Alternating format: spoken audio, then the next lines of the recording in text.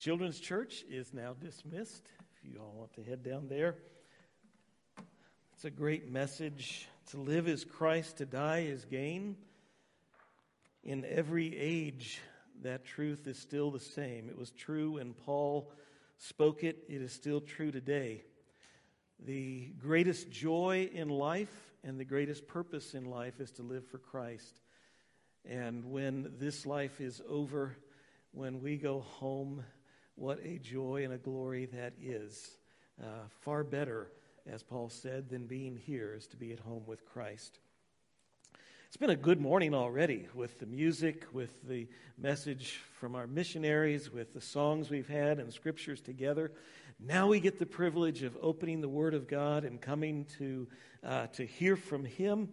And there's still more coming. We have communion as well at the end this morning.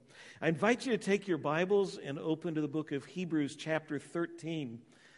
As we come to the end of summer, welcome to the last Sunday of summer. All you here this morning, and those of you folks at home as well. It's good to be together this day. And we also are coming today to the end of our study in Hebrews. Last message from Hebrews. We're in chapter 13. We'll be in verses 18 to 21 this morning. I hope you have a Bible out. It's good to follow along in the text and see for yourself what's here.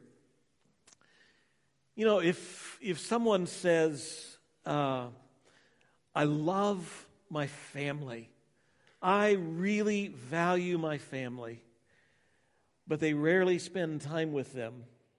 They're always at work, they're always on the golf course, they're always somewhere else. We might question whether they really value their family. If someone says, I'm a Cardinals fan, I love the Cardinals, but they've never actually attended a game. They've only rarely watch a game on TV or listen on the radio. They can tell you absolutely nothing of what's going on with the players, with the schedule, with the standings in the league. They know nothing about the season. We might question whether they're really a Cardinals fan. If someone says they value building savings for a rainy day, for, while you store up now so when there's a time of need, you have something. But they don't actually have a bank account, no piggy bank. And everything they make, they spend immediately on often very trivial things. We would question whether they really value savings.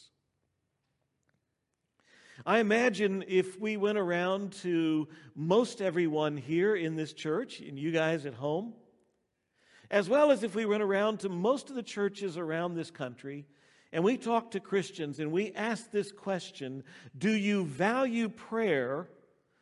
Most every Christian would say, well, yes, of course I do. But I would say the evidence of whether we really value prayer would show up in the amount of time we spend in prayer, the priority that we put on prayer, the effort and the focus that we expend and put on prayer.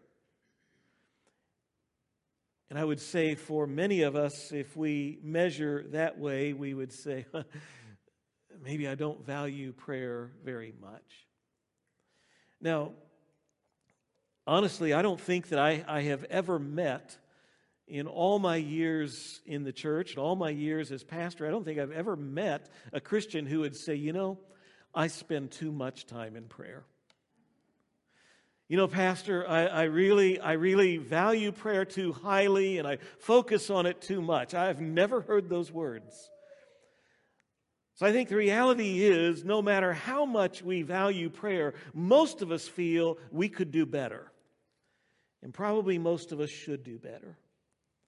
It's significant that as we come here to the end of the book of Hebrews, the author takes a few minutes to focus on prayer. And we're going to look here this morning. There's some wonderful lessons for us here in Hebrews 13. We're going to just Follow along as I read the first two of our verses this morning, verses 18 and 19. Pray for us, for we are sure that we have a clear conscience, desiring to act honorably in all things. I urge you the more earnestly to do this in order that I may be restored to you the sooner. The first thing that the author of Hebrews does in directing our focus to prayer is he calls for these readers of this letter to pray for him. He says, pray for us.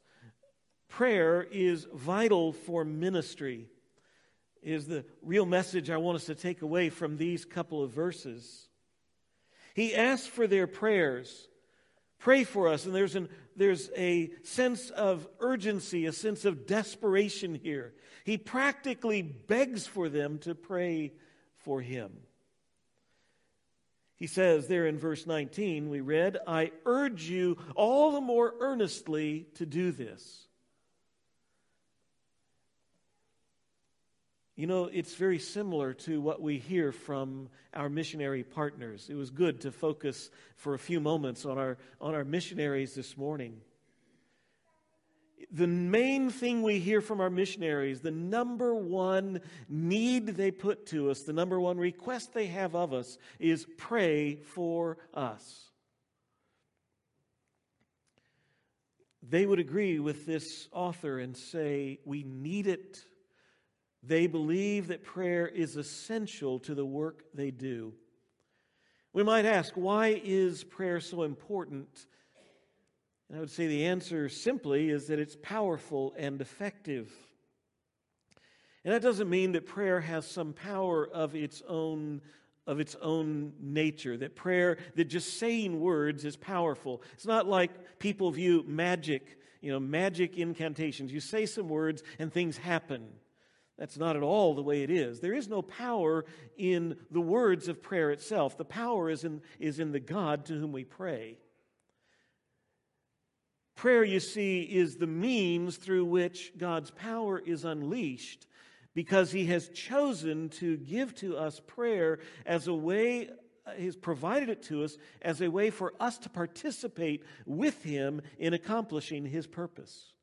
He has chosen to act when we pray and to invite us to pray. And so prayer is significant.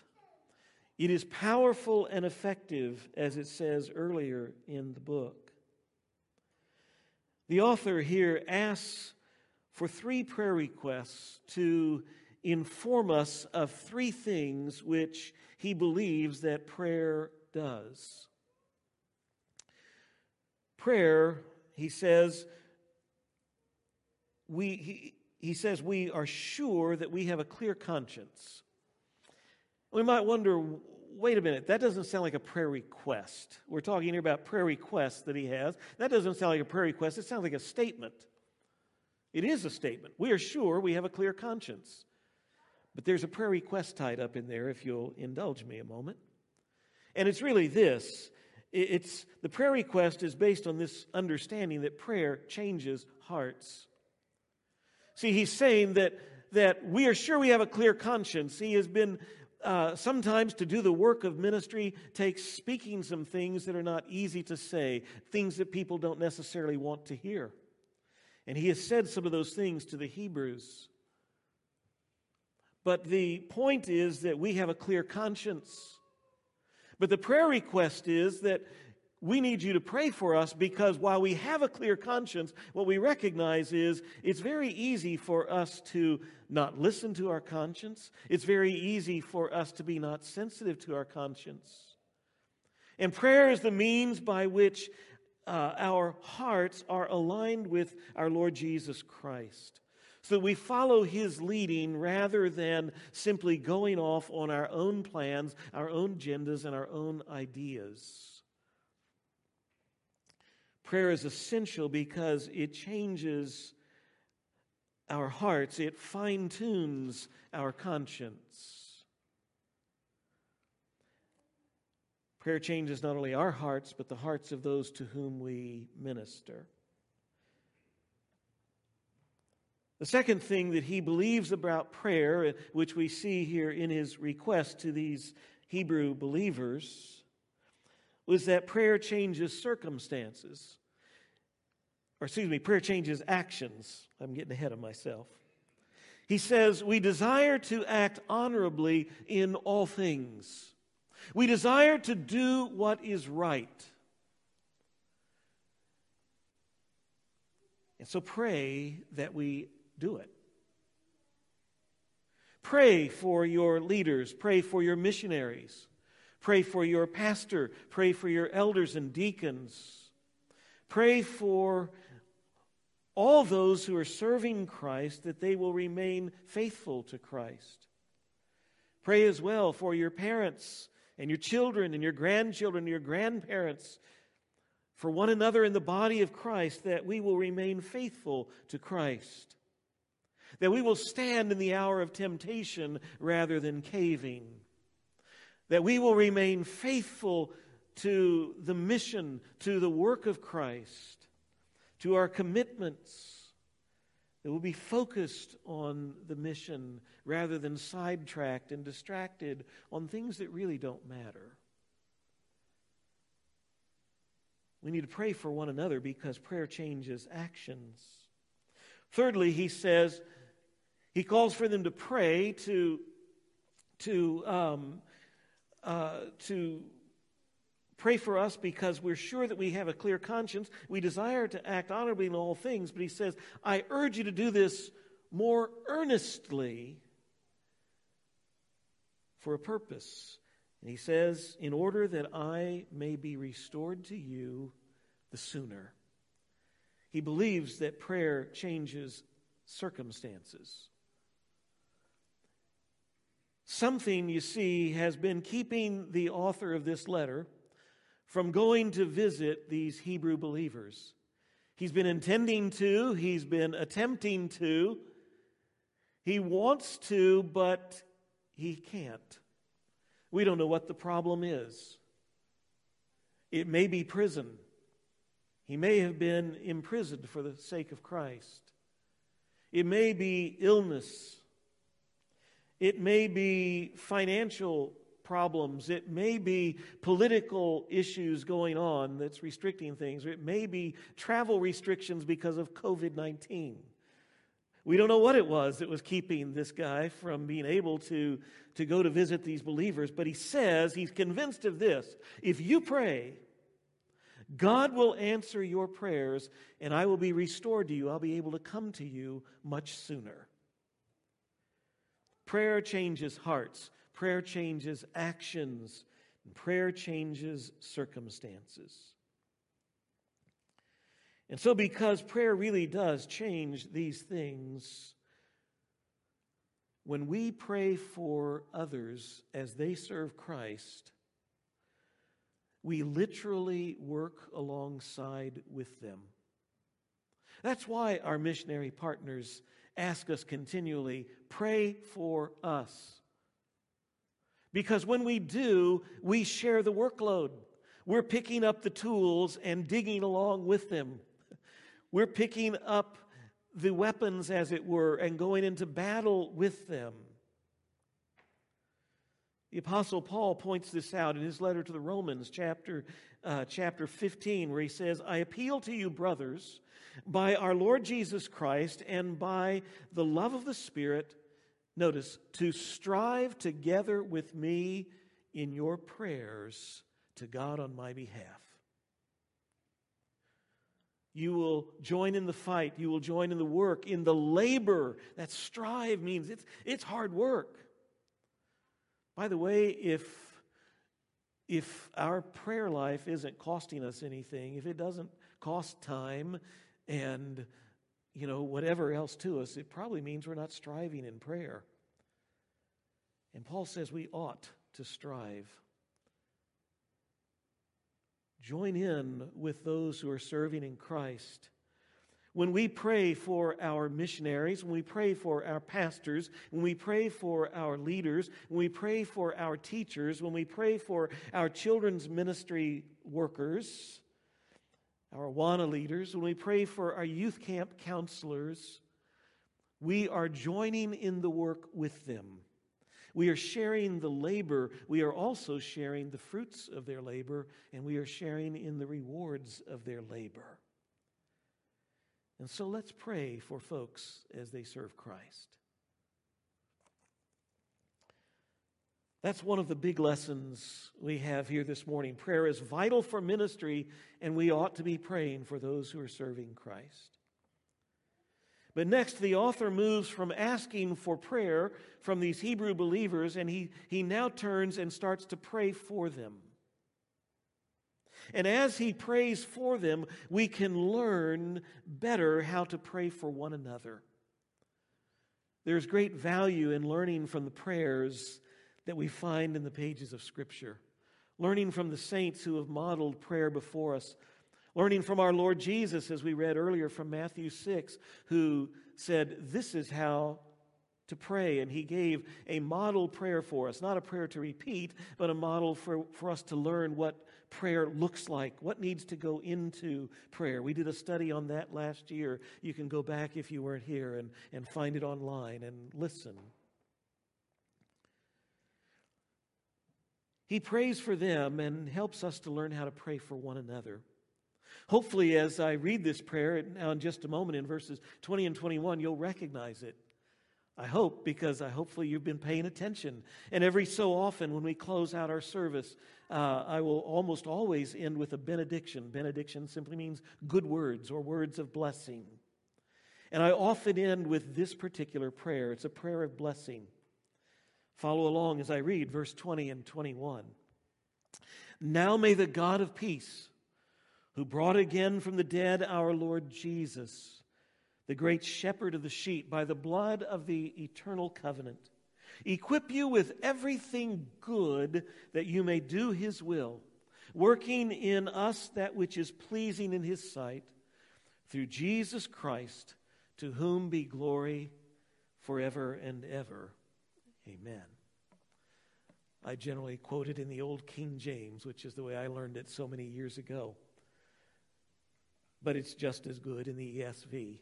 I want us to dig in for a moment and notice a couple of things about this. First, notice that verse 20, and by the way, what I say here is prayer blesses others. I say this is a prayer of blessing. It's a good way for us to bless others as we pray for them. The first thing I see in verse 20 is he lays out for us the foundation of his prayer. The basis upon which this prayer and the prayer request that he is about to give, or about to ask of God, the basis upon which those are formed. He's going to ask God to do some things for these Hebrew believers, and this basis gives the assurance that God is going to do what he asks. 4 things to notice. He says, now may the God of peace, he talks about the peace of God, who brought again from the dead our Lord Jesus, he talks about the power of God, God's power being displayed in Jesus' resurrection. He talks about the great shepherd of the sheep. He speaks of the protection and the care of God. And then, by the blood of the eternal covenant, he speaks of the purpose and the plan of God. There is a ton in those 4 little statements about the peace of God, the power of God, the protection of God, and the purpose of God. They warrant us looking into them deeper, and we're going to in a little bit. I'm going to move to the prayer requests and come back to these, because these are going to lead us into our time of communion this morning.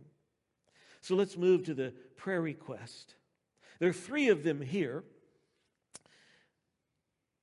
3 of them as we focus here in verse 21. And he begins with, again, the subject is God. The God of peace, may he, and it skips right down to this, here's the request, may he equip you with everything good. May God equip you. Notice he doesn't pray for God to give them everything they want. God, may you give them whatever it is they desire, whatever they ask, would you give it to them? New houses, bigger houses, a new chariot, a bigger flat screen mural on their wall, whatever were the gadgets and the big desires of their day.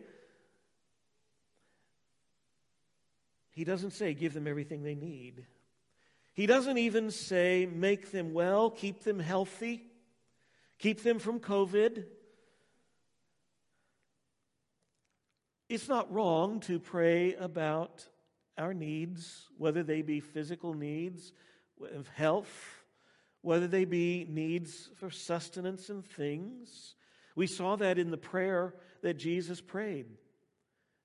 Give us our daily bread. It's not wrong to pray for those things, but that is what we tend to focus upon. What's interesting is he doesn't pray about houses and cars, and he doesn't pray about jobs, and he doesn't pray, that God will heal Aunt Teeny Teeny's gout and Uncle Bob's, whatever, toenail fungus and all the other things we pray for. But most of our prayers are about the stuff and about being well. Health and wealth. We say we don't believe in the health and wealth gospel, but that's what we pray for most of the time. He does pray, may God equip you with everything good. But there's a little more to this. First of all, may God equip you with everything good. That little word equip, it's translated in the Old King James, is make you perfect. And that gets a little of the nuance that's here. It's more than just supply what you need. It's make you perfect means make you complete. That's another way you can translate that word, is complete. It also can mean to prepare or to make something ready for use. It can also be translated as to mend fishing nets. It's used that way in Scripture. If we take all of those and put them together, what would be saying, if I can expand it, it would be like this. May God restore you from your brokenness. May He mend you. May He supply your insufficiencies, your inadequacies. May He complete what you lack to make you ready to be useful to God. That's what He's saying when He's saying, may He equip you with everything good. And that is good news, by the way, for all of us who ever feel inadequate, for all of us who ever feel insufficient, for all of us who feel like I just don't measure up. It's okay to pray, God, give me everything I need. Give them everything they need for everything good.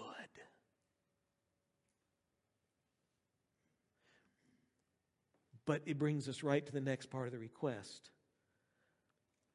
May God equip you with everything good that you may do His will.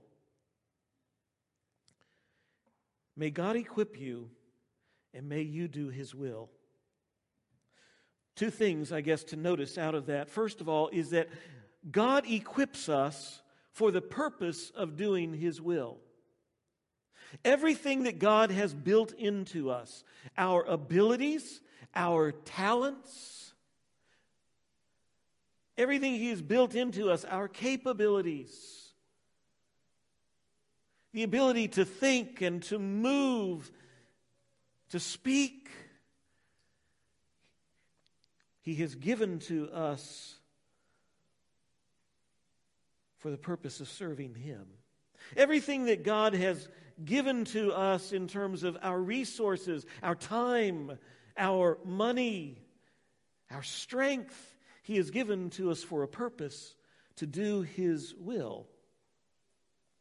Not simply to take our capabilities and our resources and simply use them for whatever we desire and whatever we want. Our own plans, our own aims. But yet, if you are like me, true confessions, the majority of the time when we wake up in the morning, my thought is, what am I going to do with my day? What's on my agenda? What are my plans?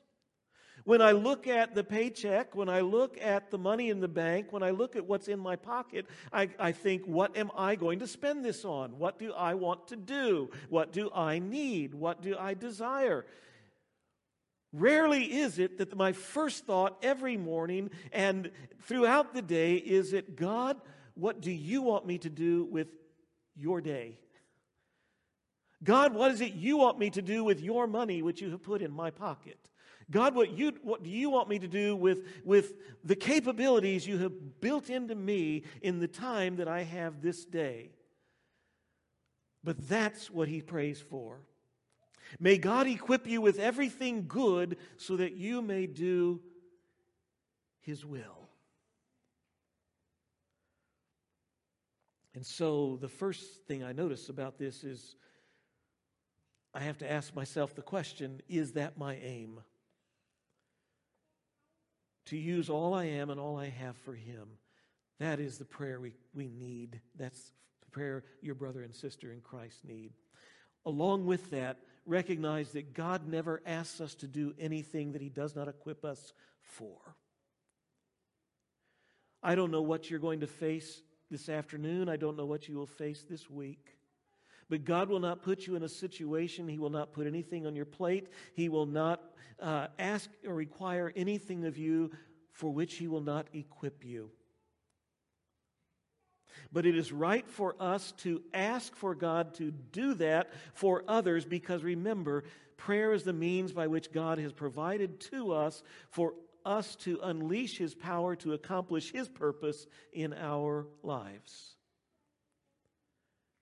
And so while God does it, it is right for us to ask that he will provide that. It ought to encourage us in how we are to pray for one another and to be faithful to do it. May God equip you. May God do his will. Notice the third thing that is here, for this is quite interesting. It says the next phrase, working in you that which is well-pleasing in his sight. If I may summarize where the end of this is, it is, may God take pleasure in you. Friday evening, our family got together, the whole family, for the first time, I think, since before all of this COVID mess. As I'm sitting in the backyard, we're having a birthday party for my mother-in-law, and I'm watching my kids there and my grandkids, and the grandkids are all running around and playing with each other in the backyard, and we're having a great old time. I just couldn't help smile and smile and smile. This is awesome.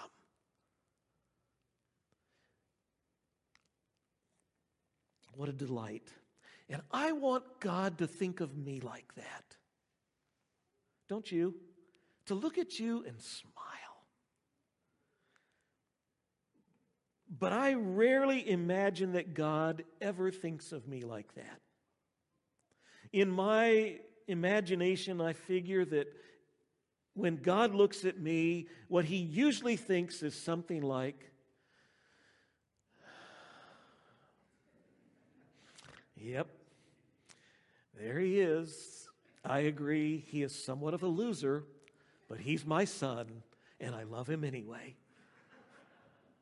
Do you ever think God looks at you like that?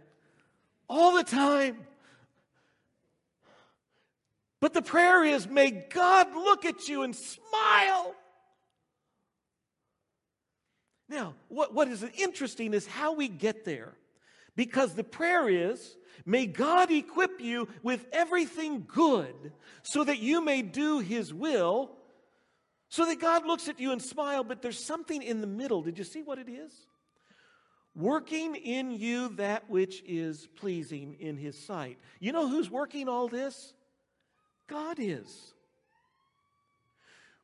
When God equips us with everything good, and so that we do his will, when we do his will, what we discover looking back is that all along God was doing it all in us, working it in us to bring a smile on his face as he takes pleasure in us.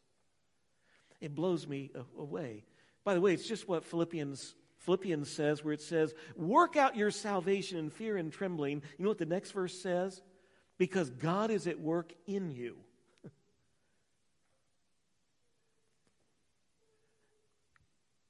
That's a deep thing that I will never understand fully, but all of the Christian life is a we do, and then you look at it from the other side and it's God doing it all. But we have to do, but He does it. But we have to do, but He does it. And your brain will smoke when you just try to put all that together. Really good news, brothers and sisters. God is at work in us. God is at work in us for our good and for His glory. And He takes pleasure in us. And you know some more good news? He's going to finish the job. Also over in Philippians chapter 1, it says, He who began a good work in you will carry it on to completion until the day of Christ Jesus. He's going to finish it. We will finally be what we ought to be. As the old hymn goes, then we shall be where we should be, then we shall be what we should be. Things that are not now nor could be, soon shall be. I love that. It's so true. Third part of this prayer, very quickly. There's the foundation of the prayer. There's 3 prayer requests, and then there is, and I'll use this word, it's not here in the prayer, but there's a doxology. A doxology is simply, it's a Greek word that means speaking glory. And he ends this prayer speaking glory, giving praise to God. He says, all of this, what we've just talked about, is done through Jesus. God is accomplishing it all through Him, not through the power of our strength, not through the words we have. He's not doing it because we are worthy. He's not doing it because we're attractive. He's not doing it because we're so likable and lovable and warm and fuzzy. He's not doing it through our efforts, nor our goodness. It's all about God's grace through Jesus Christ. And so he says, to Him be the glory forever and ever. May Jesus be praised forever. Now, that's the prayer. This, brothers and sisters, is how we ought to pray for one another. It's not how we usually pray, is it? But this is what we really need. This is what I need. This is what our missionaries need. This is what you need. So, let's let this shape our prayer life a little bit in the week ahead. Man, there's another way to apply this, in which I want to do this morning, and that is to give praise to our great God and Savior. And we're going to finish that by taking communion together. We won't be long here. But in so doing, as we take communion, we're going to remember what Jesus has done for us. But now I want to go back to the first part of this prayer and go back to those 4 things we mentioned that are the foundation, the basis of this prayer. To review what God has done for us through His peace and His power and His protection and His purpose. Where He says, now may the God of peace, who brought again from the dead our Lord Jesus Christ, the great shepherd of the sheep, by the blood of the eternal covenant. Let's just see 4 things here. I go back again to those 4 things. The peace of God. See, God has provided the means for us to have peace with Him, for us to be at peace with Him. Romans chapter 5, verse 1. Therefore, since we have been justified by faith, we have peace with God. This is important. It's good news. It's wonderful news, because you see, you go down just a few verses there in Romans 5, you get to verse 10 where it says this. It says that we were once enemies of God. Brothers and sisters, that's not a good place to be. You can have a lot of people as enemies, and that's bad, but there's no worse position to be in than to be God's enemy. But thankfully, as verse 10 goes on, it says, we were reconciled to God through the death of His Son. See, that's why coming to this table is significant. I'm pointing here to where the trays usually sit, because I miss those. I'm going to be glad when we get away from the little thing you have to peel off in the wafer, and we have the bread that you break. The picture is there, but you see, it reminds us of the death of Jesus Christ. We have peace with God because the bread and the cup, they picture the death of our Lord Jesus. It's called the table of communion because we remember that through the death of Christ, we now have communion. We have fellowship between us and God. It talks here again, this verse goes on talking about the power of God who brought again from the dead our Lord Jesus Christ. God, through His power, brought Jesus back from the dead, never to die again.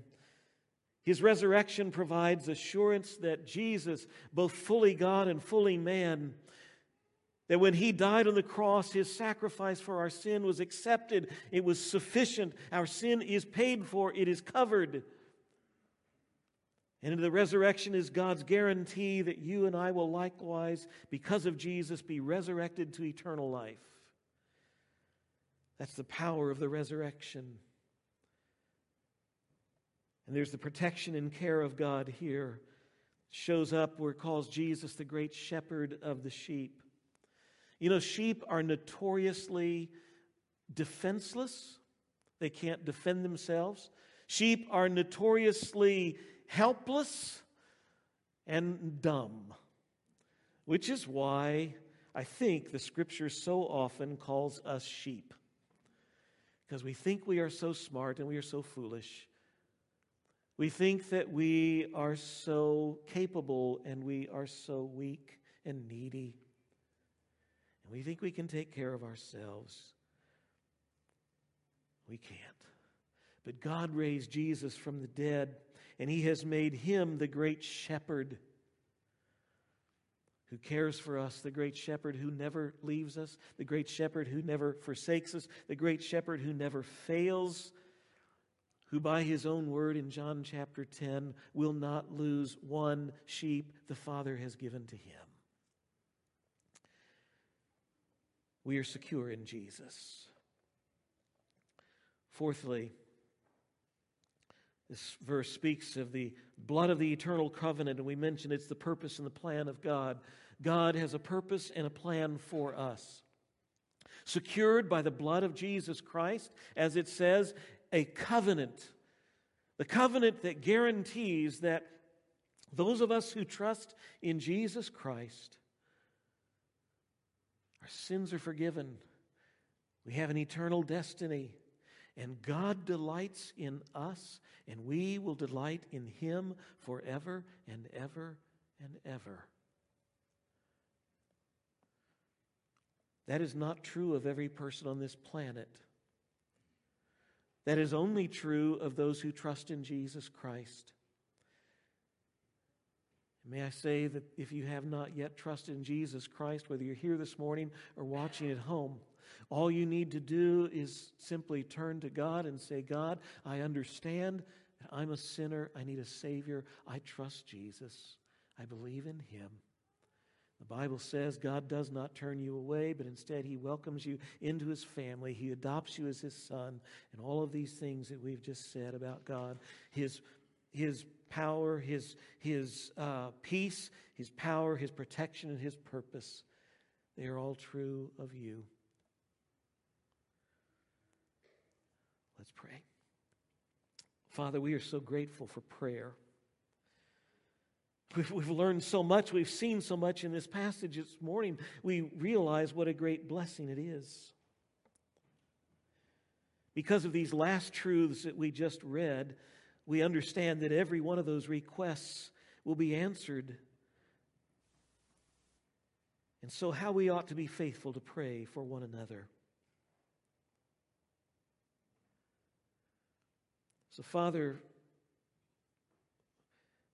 thank You for giving us the opportunity to have an audience with You whenever we desire. Forgive us for our negligence in prayer, for undervaluing prayer and neglecting time with You, for treating prayer as unimportant and allowing ourselves to be distracted by so many other useless and unimportant things. For thinking that we don't need prayer, we are doing fine on our own. For simply missing the blessings that You long to give us and give to others if we will simply pray. In the scripture, James wrote, "You have not because you do not ask." Sadly, Father, that is often true of us. And Father, we ask that you would help us to be more faithful in these things, to avail ourselves of this grace that you have given to us of prayer. May we take these lessons that we've learned in these prayers this morning, and may we pray accordingly this week. Father, we're in awe of your love for us and the grace and mercy you have given to us. Such love that you sent Jesus, your Son, that God became one of us. He walked among us. He showed us your glory. He suffered at our hands. He died on the cross because of our sins and in our place. Thank you that Jesus rose from the dead, that our sins now are forgiven, sin and death are conquered, resurrection is assured, and our destiny is guaranteed. So, Father, as we come now to this table of communion, we do so with rejoicing. We ask that Jesus be exalted and that he be glorified. This we ask in his name.